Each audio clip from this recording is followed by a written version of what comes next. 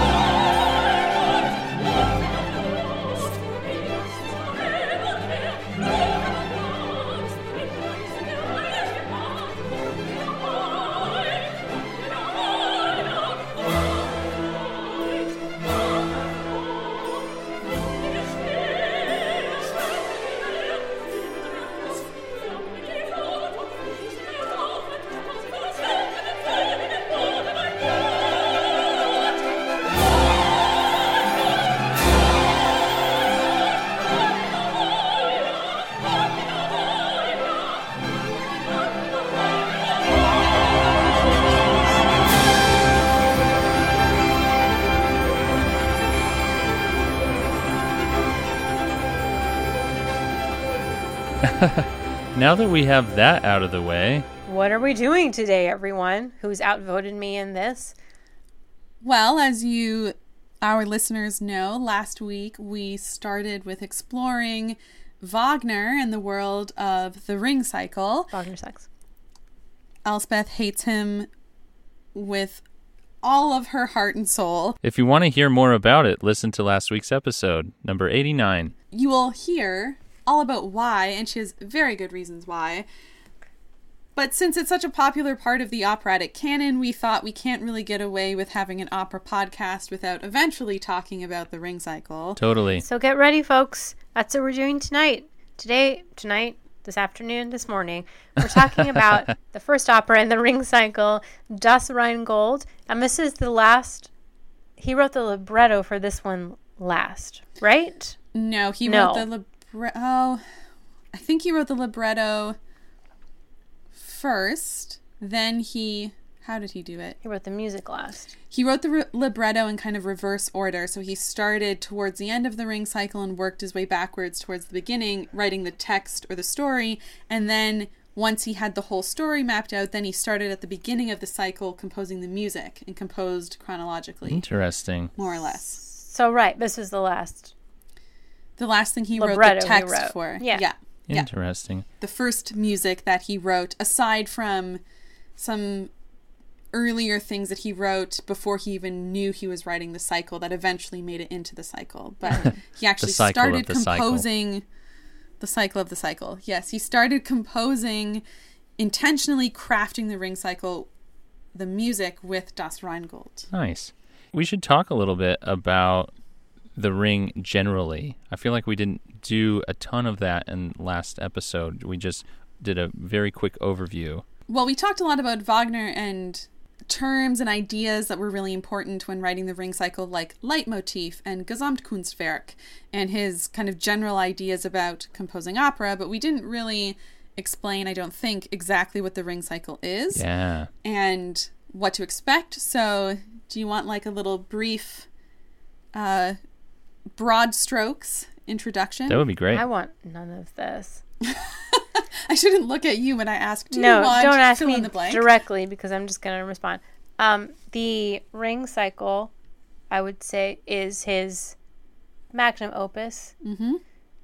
Tolkien's Lord of the Rings, J.K. Rowling's Harry Potter, Wagner's ring cycle. Right. I mean, yes, a massive but thing. I feel like it is probably the most epic undertaking in the opera world. I think we could say that fairly. The pinnacle of his career. Yes, I think that's definitely fair. It is a huge undertaking. It's certainly the largest cycle of operas or connected operas in the repertory. Oh, definitely. I can't think of anything that's so intentionally connected that was written by one composer. I mean, you could think of like the Beaumarchais trilogy, but that was a bunch of different composers who wrote like the continuing story of certain characters. Right. Yeah. I can't think of anything else that was written by one composer. Like Donizetti, Tudor like Queens, but those were different. Kind of. And I don't think he really like intentionally composed them to be performed as some kind of triptych or cycle or anything like that. Exactly. He just had an interest in it, and it so happened that he ended up writing multiple operas on those historical periods. Sure. And Puccini, did he intend the Trittico to be performed? Yes. As a unit? He did. Yes. But those are not connecting stories. Right. They have like vague themes that are connecting them, but they don't involve the same people. And they're each only an hour long. Same period of time. Whereas each of the operas of the Ring cycle are super long. Many hours long. So we're talking about the first one, Das Rheingold today, which is the shortest one, which is how long? It's like 2.5 hours. No intermission. Right, 2.5 hours, no intermission. And that's a short one. So know what you're getting into, people. It's funny. Yes. The last time I went to a performance of Das Rheingold, there were signs when you were going into the hall that said... That were like, you can't pee now because you can't pee in the middle Basically, of it. there is going to be a 2.5 hour period where there will not be a convenient point for you to take a pee. Basically... Right. And not so many Go words. to the bathroom now because you can't leave. Right, yeah. exactly. Yeah. Although, I mean, people are used to doing that in a movie. Like if you go to an Avengers movie... Or can Lord I just of the Rings say movie. that Avengers Endgame is apparently over 3 hours long. Right. Wow. See, and people say that there's no attention span for modern audiences. Not true. Just depends on what you're talking about. That's a different thing. Yeah, that's true. It is. Right? I will say it's different. Yeah. But to assume that somebody can't sit in a theater for 3 hours, not true. Okay. That's fair. That's fair. So back to the Ring cycle. Mm-hmm. So the Ring cycle, though, is a story. It's 4 operas. It's 4 different operas, and it's basically it takes these stories from like Norse mythology. Yes. Correct. Norse mythology is the primary source. Do we know why Wagner was so like gung ho? Was it just like super Aryan? He did spend time in that part of Europe. Like, he worked in the northern part of Europe. And so he probably would have come into contact with some of the, like, published collections of these stories. And I honestly think that it was just he came into contact with the legends. He was inspired by the characters. They're extremely dramatic stories. And there's also opportunity to explore and kind of ply the depths of why the characters act the way they do. And he also was very into like philosophy and ideology. He read a ton of Schopenhauer, and who hasn't? Right. And so he was really, really interested in kind of like the motivations of mankind and like the tension between good and evil. And I read one thing that said that basically what Wagner was unable to achieve in his own life in terms of goodness, he achieved through his opera characters. And so, like, ideals that he upheld that he couldn't quite bring into practice or into being in his own life, he kind of lived vicariously through his characters. I mean, who knows if that's really what he was doing.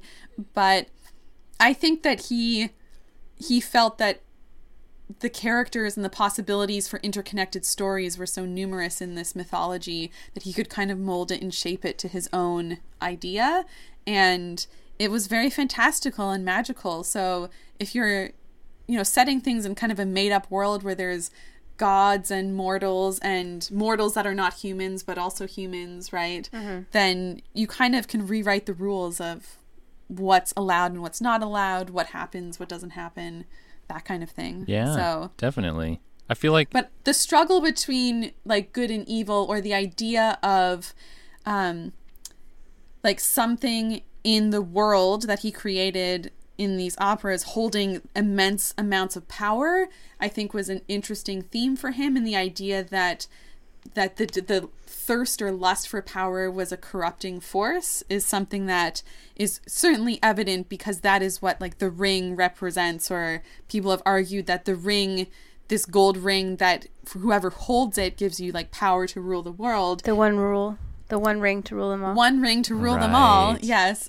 Oh my God. It corrupts everybody who touches it. And so I think he was really interested in that particular theme, and how people's desire and lust for power makes them do crazy things, as we're going to find out. What? I feel like there's several comparisons, and we probably will have to do a whole separate episode on this, but several comparisons between the Ring cycle and the Lord of the Rings. that we all know. Even if it's just little elements that stick out.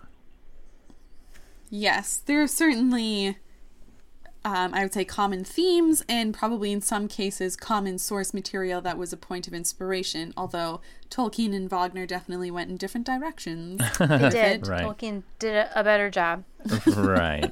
I was watching, and we'll have to talk about this a little bit more next week, or in the next episode at least.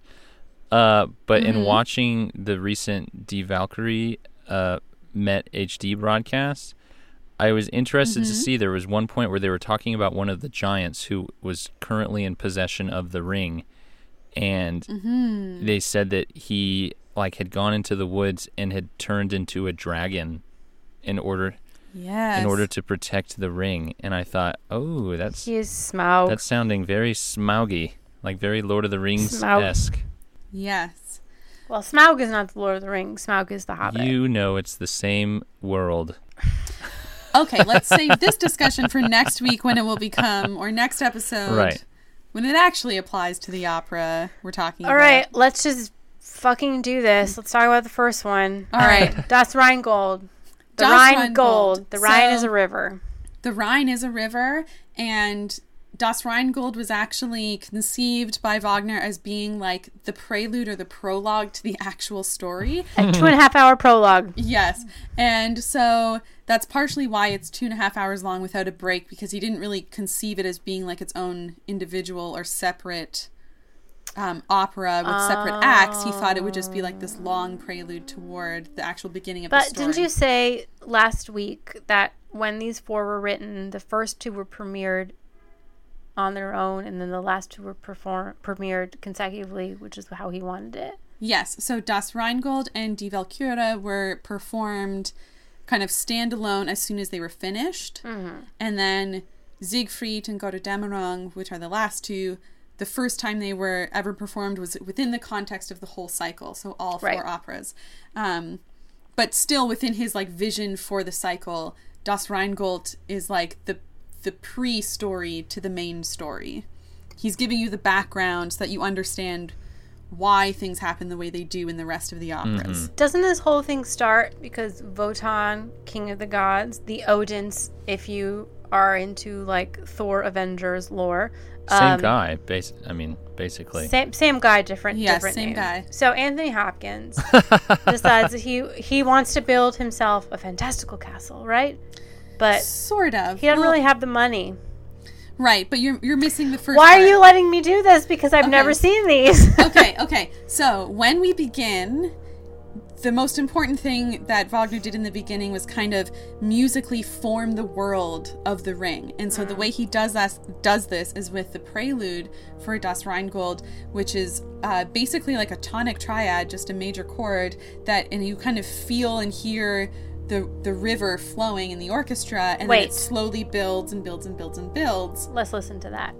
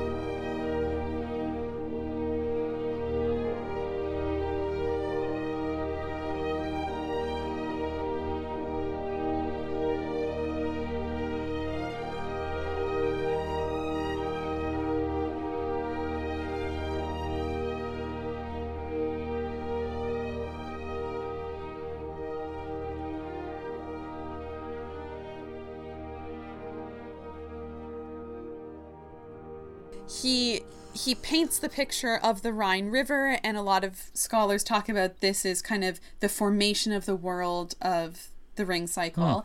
And then the first characters that we hear sing are the Rhine maidens. So these are like mythical, magical creatures, mermaids, that live in the Rhine River. And they actually have names: Voglinde, Velgunda, and Flosshilde. Nice. And yes, when the opera prelude is done, it kind of leads seamlessly into the scene where they're splashing and playing in the water. And we learn that in the Rhine River, there is this magical gold, and the three of them guard this gold. They're kind of charged with making sure that nobody touches it. And it so happens that as they're splashing around playing in the river, there's this Nibelungen dwarf. His name is Alberic, and he kind of comes out of the depths of the earth where the Nibelungen live. And he's very taken by these sassy Rhine maiden ladies, and he's like, ladies, well, they're not really human. They're fish women. They're fish women. You know. Hey, fish women, like, you're real good looking. I like you guys. Like, let's get it on, basically. And they're like, we're not going to do that. No. And they kind of chastise him and put him down and say, like, no one wants to be with you, you ugly Nibelungen. Ouch. And this, of course, cuts real deep with Alberic. Sure, of course. He becomes very jaded very quickly. And then a ray of sunshine beams down onto the water, and all of a sudden there's this glittering coming from the depths of the river. And Alberic's like, ooh, what is that shiny thing? And the Rhine maidens say, oh, that's the magical Rheingold, the gold that's at the bottom of the river. We're supposed to guard it. And they said nobody's supposed to touch it. And not only is no one supposed to touch it, but there's only a very particular kind of being that is actually able to get their hands on this gold. And Alberic's like, oh, really? What kind of being is that? And they're like, whoever has or steals this gold from the river will have to renounce love and basically turn their back on love. Ooh. And yes. And so they think that they say this kind of freely without thinking, because in their minds, Alberic is, never going to renounce love because he's made all these kind of lustful advances towards them. Mm-hmm. They obviously confuse lust and love. Mm-hmm. And so they kind of thoughtlessly share this secret of the gold in the Rhine River. And Alberic is like, haha, you think no one could renounce love? I will renounce love and I will steal this gold. And so he actually steals the gold from the Rhine maidens. And then, so that scene ends with them basically wailing and lamenting the fact that their gold has been stolen. Well, it's their own damn fault. And the whole thing is them like screaming in dismay at the end, because this, of course, sets the whole plot into motion. It's kind of like, I guess, an equivalent to this in like biblical tales is like when Eve eats the apple. It's like, this is what brings kind of evil into the world, because the gold is no longer in its kind of rightful place in the Rhine River. Cut to Wotan. So Alberic has stolen the gold. Wotan, Anthony Hopkins. Anthony Hopkins, our Odin character. He is asleep on a mountaintop. We see, or we are supposed to see, behind him this magnificent, magical, beautiful castle. And his wife, Fricka, wakes him up, and she basically says to him, just remember that you made a promise to these giants named Fasolt and Fafnir, because they were the ones who actually built the castle. And Wotan made this vow with them that if they built the castle for him, he would pay them by giving them Fricka's sister, Freya, as payment. Oh, right. Yes? Yeah, that's cool. He didn't ask her if that was... No, not at all. Just trading women as property. And so It's cool. Are these giant brothers who are down with just sharing a woman? That's not really clear. Hey, you don't know... I'm just trying to unpack it from all sides. Yeah, you don't know about giant culture, okay? You're right. I 100% do not. We don't know if this was destined to be like... If they all share sister wives. If they share, or if they're a sister husband to a single wife. Yeah. I'm not sure. A lot of questions. Okay, right? Go on. But Wotan, of course, in his infinite not wisdom, promised the giants that if they built the castle, he would give them Freya as their payment. Freya had no say in this. Fricka, who is Wotan's wife, is furious because she's like, how can you just like give my sister away like that? And furthermore, it's kind of complicated because Freya is the goddess of youth and beauty, and she has these like magical apples that as long as they have these magical apples in this, you know, godly kingdom, they can all eat the apples and the gods can stay young forever. Right? But if if Freya leaves, she's not going to be there to keep replenishing the magic youth apples, and so what's going to happen to the gods? They might actually age. Oh no, Wotan's an idiot. I love that. So Wotan, Freya has like the ultimate catchphrase just built in. How about them apples? Yeah, she does. How do you like them apples? I'm glad that you were picking up what I was putting down. Yeah, anytime, friend. So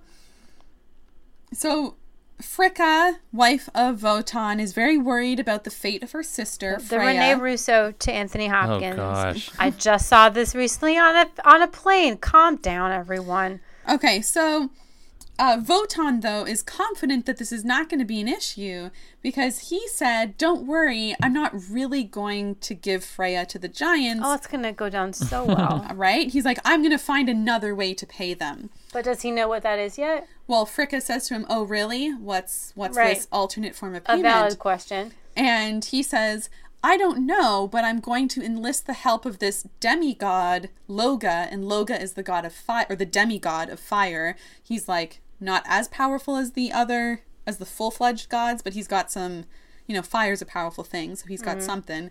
And so Wotan's like, Loga is smart and he's got fire, so I'm going to ask Loga to help me figure this out so that I don't actually have to give Freya up.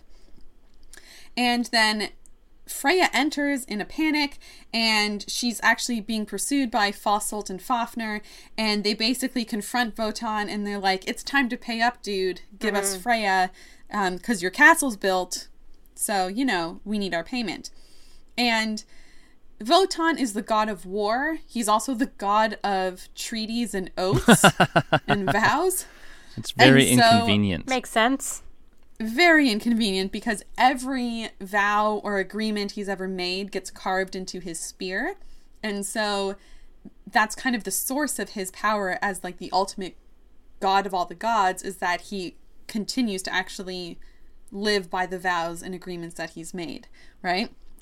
And so the contract with the giants is carved into his spear, so he can't back out on it really.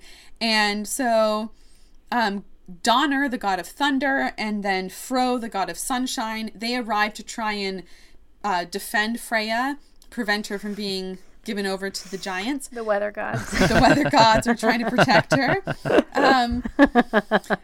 But Wotan can't really allow anyone to use force to prevent this from happening because he has to follow through on this vow, right? So What a fucking idiot. Did he have a plan? obviously not. His whole plan hinged on Loga, who's like taking forever to show up. And it's very unclear if Loga's actually wants to help Wotan. Right. Like Wotan's just sort of hoping that Loga will actually help him find a solution. Not great management. Right. So Wotan tries to stall. He draws things out to try and prevent the giants from taking Freya. And finally Loga arrives, and Wotan's like, okay, so buddy, I need you to help me figure out a plan so that I don't have to give up my wife's sister to these giants. And Loga's like, well, I'm not really sure what to do. And he says to him, nothing is more valuable to you people than love. So there's literally no possible alternative of payment for Freya. And he's like, because you have to find a person who's willing to give up love in order to offer something even more valuable in Freya, right? Because I guess the giants love/lust after her, right? So he's like, you have to find something even better than their desire for Freya. Is it gold? Is it gold? I love gold. I love gold. So he says, I'm not sure that this is going to work. This is Loga, but he's like, I've heard of this guy that was willing to renounce love for something else. What? His name is Alberic, and he says that he's a Nibelungen, and he has renounced love and stolen the Rheingold, and he's actually made a ring. He's forged a ring out of the gold. The one ring and so that one ring to rule them all gives ultimate power to whoever wears it. Wait, so is Alberic the Gollum of this? He is like the Gollum of this. I'm just... All right, I'm here. Wait, I'm there. but he's also the one that made the one ring. Yeah, he did make the ring too. Who made the ring? Saruman. Oh, right. So but he's Alberic's like two not characters evil. like conflated into one. Not as evil. I actually had this theory Saruman, right? when I was just watching Valkyrie that there was like a matching of syllable names in between Lord of the Rings and the Ring. And like Alberic, 3 syllables. Saruman, 3 syllables. Wotan.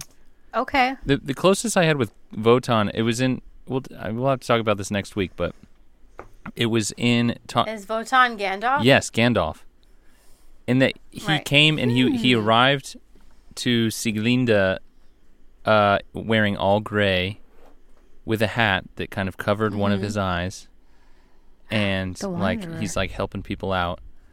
So a little bit Gandalf-like. And then also Brunhilde, who's like this like warrior princess type. Brunhilde, Eowyn in Lord of the Rings. I mean, it's probably a stretch, but you know. I'll allow it. Yeah. We'll revisit that next week, right? Because I think that when we talk about Brunhilde, we can dive into this a bit more. I mean, I would watch a film version of the Ring Cycle if they filmed it in New Zealand. Okay. I mean, you basically already have, but... Right, but like the actual opera, I would watch that just because New Zealand's world party. Yeah. It would be beautiful. So anyway, carry on. I'm okay, sorry. so back to where we are in the story. Loga is like, hey, there's a dude who's renounced love, and he's got something that might be better. He's got gold, and it's super powerful. And he's got the one ring to rule them all. He's made a ring out of it, and of course they discuss all of this, Loga and Wotan, within earshot of the giants. Right. And the giants like interrupt and they're like, so hey, because Wotan's smart, we're very interested in this gold, in this ring. And so they say to him, basically, we'll make you an offer, the giants say. If you can get the treasure, that gold, from Alberic and the Nibelungens and give it to us, we will not take Freya. So basically, we will accept this magical gold as an alternative payment to Freya, who we are going to get. Well, that worked out. Well, sort of. Because, did it? There were 3 more operas, so did it? Right. So Wotan tries to kind of bargain with them, because he has, now that he's aware of the gold, like, a part of him wants the gold himself. Right? And so he doesn't really want to give it all to the giants, but the giants are like, nope, give us all of the gold and you can keep Freya, but we're going to keep her and hold her hostage until you give us this alternate form of payment. Of course. And they take Freya with them as their hostage, and they say, we'll return her. Basically, she's ransom for this gold that we now want.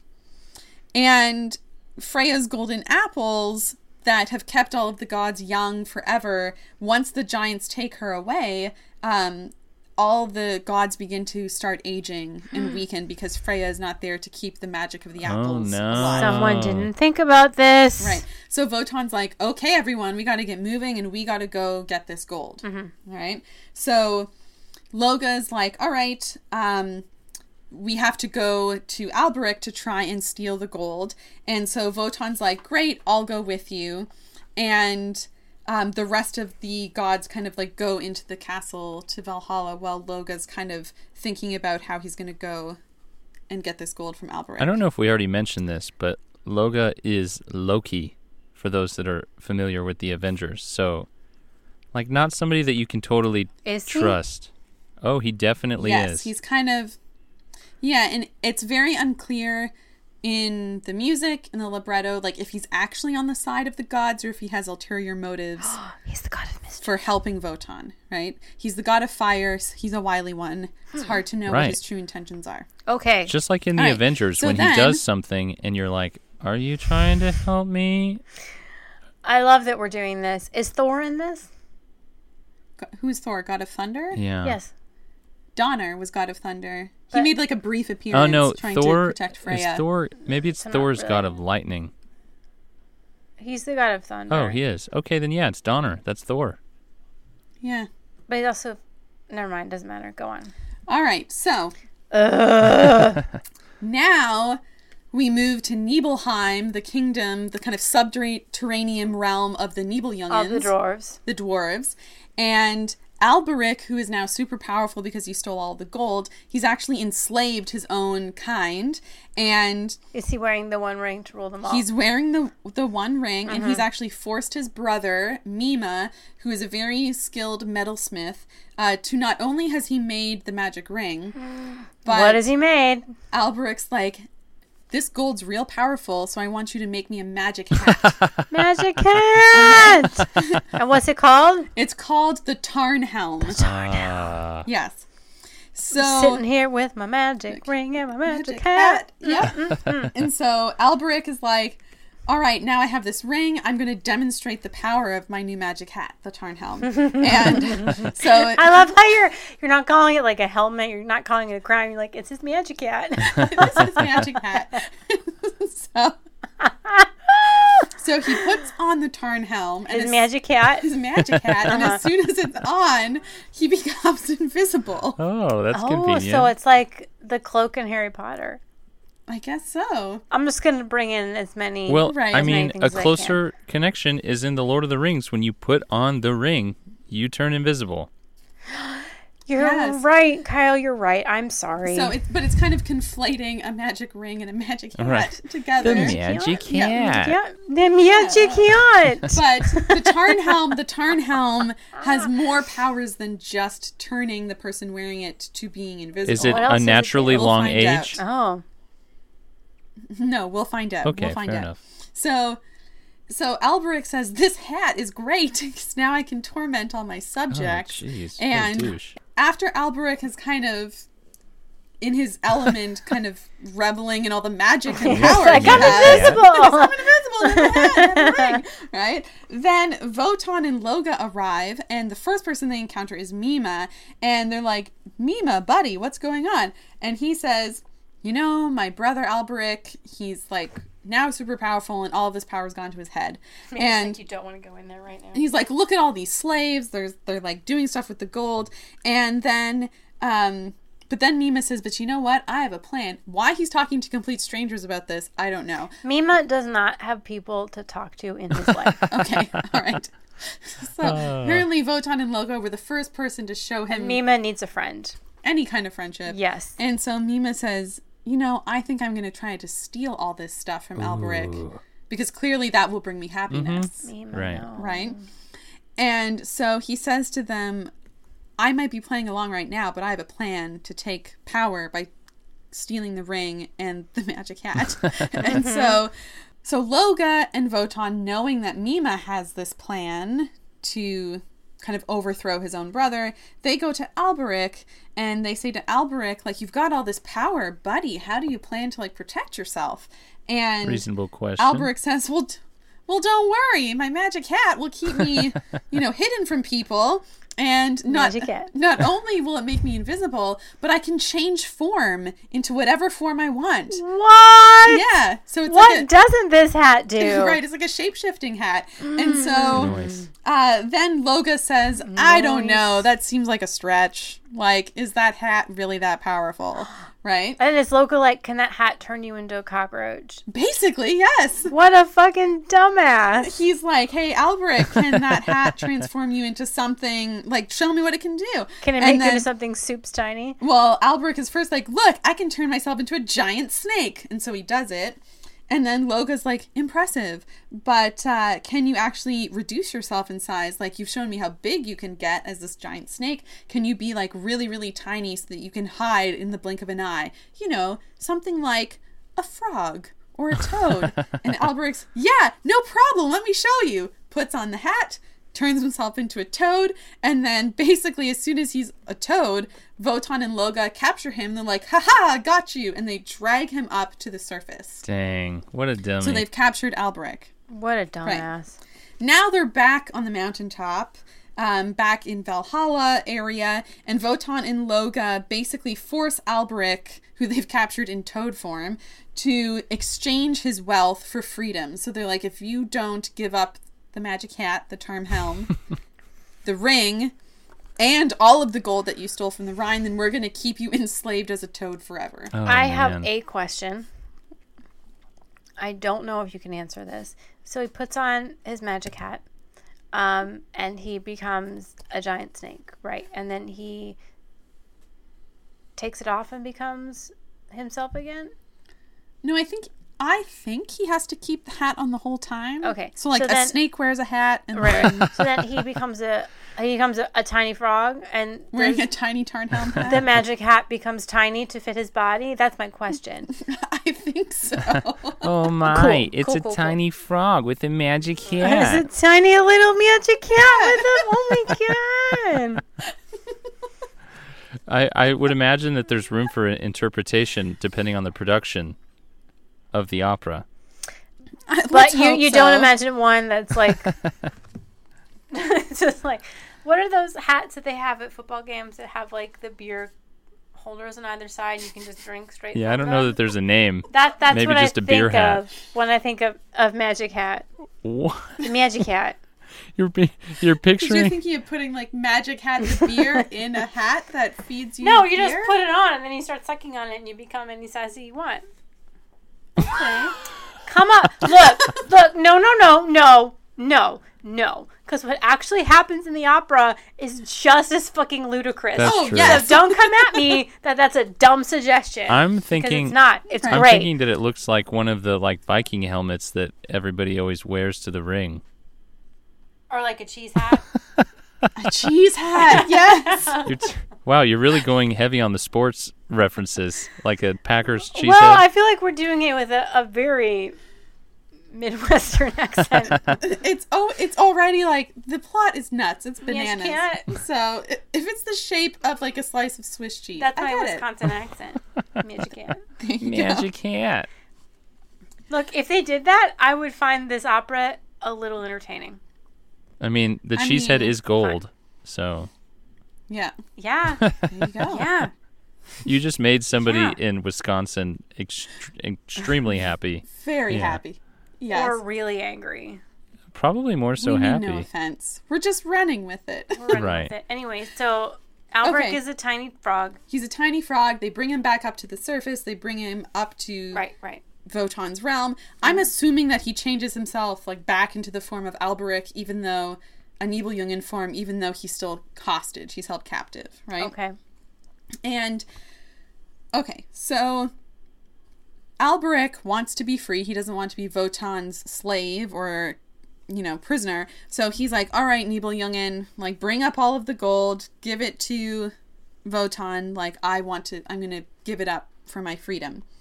And then he asks them, I guess after he's changed himself back into Alberic, while he's imprisoned in chains, they take the magic hat from him. And they're like, now he can't change himself into something else that's more threatening, right? And so Loga and Wotan have the Tarnhelm, and Alberic orders all of the Nibelungen dwarves to bring the gold up to them. And he says to them, like, I'll give you everything, but can you at least let me keep the hat? And Loga's like, absolutely not. No, you can't have the fucking hat. No. And then he says, well, what about this ring that I'm wearing? I really, really want to keep the ring. And Wotan's like, no way, dude, give me that ring. You got to give it all. You have to. And Wotan actually tears it off of his finger because Alberic doesn't want to give it up. The one ring to rule them all.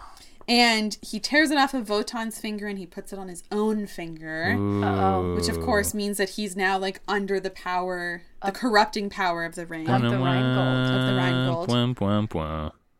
So Alberic is so angry that the ring has been stolen from him. He's ringless. Hatless. Ringless, hatless, but not a toad. But he's no longer a toad. No longer a toad. That's good. Right. But he's so crushed by the loss of the ring that his precious, if you will, that he says to Wotan, he's like, I curse you, and I curse anyone who touches this ring. Oh, shit! Yeah. And he says, whoever is holding this ring, that's not me, is going to live in anxiety and fear for the rest of their life until they are killed by someone else who wants this ring. Dang. Welcome to adulthood, friend. Live in anxiety and fear for your adult life? Yes. Right. Welcome to the world. There you go. So then, the gods reconvene. Alberic goes away somewhere. The gods reconvene, and the giants, Fosselt and Fafnir, return with Freya, because they're like, hey, we hear you have the gold, so here's Freya, give us the gold, and we'll call it an even trade. And Fosselt, one of the giants, is kind of reluctant to release her because he wants proof that the gods are giving him all of the gold. Mm-hmm. Right? And so he's like, I want you to stack up all of this gold all around Freya so that I can see it all before we actually do this trade. So Wotan's like, all right, everyone, stack it up.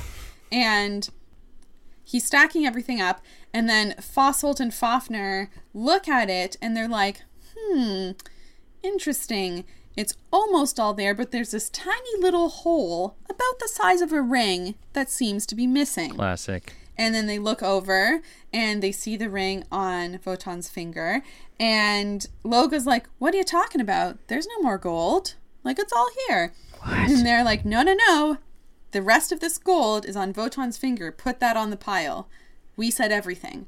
Right? And Wotan's like, oh, but I don't want to give it up. And then Loga says, no, don't make him give it up because it belongs to the Rhine Maidens. We should just give it back to them. And then Wotan's like, what are you talking about? I'm not giving it back to the Rhine Maidens. It's mine. And selfish. Then the giants sees Freya and they start to leave because they're like, all right, you're not going to give us everything. Deal's off. We're taking her back with us. And right as they're trying to leave with her, Erda, the earth goddess, appears out of nowhere. And she basically says to Wotan, buddy, give up that ring. If you don't do this, something bad is going to happen. And Wotan is kind of troubled, and the giants get called back, and he's like, all right, I'm going to surrender the ring. I'm going to do this. So he listens to Erda. He puts the ring on the pile. The giants release Freya. One of them puts it on their own finger. They start dividing the treasure, the two giants, but they start quarreling over who gets the ring. Mm-hmm. All right? Even though they've got all of the magic gold. No. They start fighting over the ring. And it becomes so bad that Fafnir ends up clubbing Fosselt to death. Oh, Fafnir. Yeah. I don't have to say it. One of the giants... I know I don't have to point it out to everybody, but doesn't this sound a little bit like Smeagol and Deagol? Lord of the Rings? Oh, no. Deagol. Smeagol strangles Deagol in cold blood so he can get that ring. That one ring. One ring to rule Same them with all. Fafnir and that's Fafnir. That's exactly what happens. No, Fosselt. Fosselt. And Fafnir. Fosselt and Fafnir. Say that 10 times fast. Exactly. Yes. Well.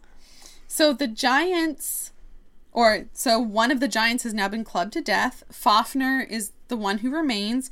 He then basically takes the ring, puts it on his finger, takes the gold, and Wotan, watching all of this unfold, is like, oh no, Alberic's curse is for reals. Why are they all talking like this? Like they're from Wisconsin. It's like, oh no. This is when Madison Opera does the ring. Fargo. Madison Opera, the Ring of the Nibelungs. Oh no. Right. Oh no. Or maybe that's more of Minnesota opera. Go on. I don't Minnesota. I don't know. Some people are listening to this and they are angry right now. Like, what the fuck? I'm so sorry. Here, finish this opera. We had a whole bottle of rosé. They're like, oh no, I don't talk like that, you know? You betcha that I talk way different than that. Just finish the opera. Okay. So, I have something insightful to say. Finish the opera. All right. Wotan's horrified. So what do we do to clear the air of all of this? Close the curtain. Nonsense. Not quite. Thor/Donner shows up. Hey! And he's like, thunderstorm! distract everybody, thunderstorm, right? And he's like, this will calm everybody down, or at least distract them for a little while. And then Fro's like, thunderstorm? Rainbow! I'm the god of sunshine. Here's a rainbow. And, what? And then he's like, I'm going to make this rainbow stretch all the way from where we are right now. Oh, no, it's the Rainbow Bridge! To the Valhalla Castle, right? And then, so he does this, and then Wotan's like, quick, everybody, over the bridge, into the castle, we'll be safe there, right? And he says, I name this castle Valhalla. And Loga's watching them all, like, walk over the Rainbow Bridge to the Valhalla, and he's like, I don't think I'm gonna follow you guys.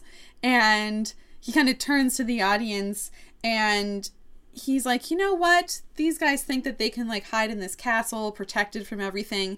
He says, but I'm the god of fire, and I think that I'm kind of tempted to destroy all of their treacherous ways. Nice. Because they're all corrupted by desiring the ring. Burn this shit to the ground. So, yes. And he says, I'm like this shit on fire. That's right. But he doesn't do it right then. He's like... Because we got 3 more operas. We have 3 more operas to go, so we're going to wait on that.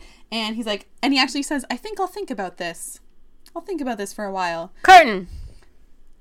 Not quite. God. Then, one more thing. As he's like, I think I have to ponder this for some more time, below we hear the Rhine maidens mourning the loss of the gold, and they're basically condemning the gods, or kind of also sort of cursing them in their own way, saying you're all false and cowardly and you're all corrupted by this ring and by this gold that's actually not yours to have in the first place. Curtain! And curtain. Hey. 2.5 hours later. Oh my god. Oh man. So I wanna say something about, because we're talking about Lord of the Rings a lot and the ring cycle. So both Tolkien and Wagner were influenced by the Norse sagas, and there was a Middle High German epic poem called the Nibelungen Lied. And so because of this, they both sort of used the same source material. You would think that Tolkien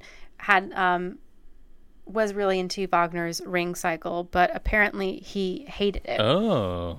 Really? So much so that he downplayed the obvious similarities, and he insisted at one point that both rings were round, but the resemblance ceased. Dang. Wow, that's so there your you favorite go. thing you've ever read, Elspeth. It kind of is, yes.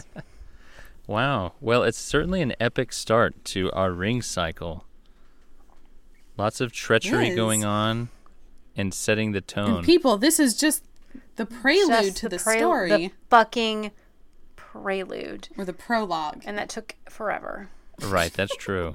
Well, it's because you kept comparing it to, well, not just you. We all kept comparing it. It's to, an like, obvious comparison. I'm Right. trying to help people. Imagine what happens. I do think it's very helpful. Imagine when we're talking about like a 5-hour opera. Oh boy. Whew. God help us all. We'll be doing that next week.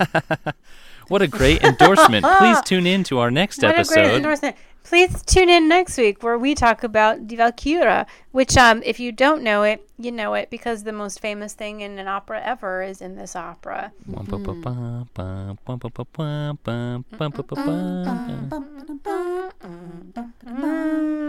Yes, the ever-famous Kill the Wabbit sequence is from Die Walküre, and we'll listen to it next week, and we'll talk about that opera next week. Anyone who hates this, I'm sorry, I hate it too. Naomi, thank you so much for giving us a full rundown. Yes, I do appreciate you spearheading excellent. this, Naomi dear. And thank you, everybody, for listening in. We, of course, love our supportive audience members. If you want to help us out here at the podcast, please go to Apple Podcasts or wherever it is that you listen and give us a rating. Also, you can go to patreon.com/operaafterdark and support us there. In the meantime, we'll be posting lots of fun stuff on Facebook, Instagram, and Twitter. And then we'll be back with you next week, as Elspeth said, talking about Die Walküre. It's going to be good. The story just keeps getting twistier. Yay. Until then, I'm Kyle. I'm Naomi. And I'm Elspeth. Thanks for listening to Opera After Dark. Bye. Bye.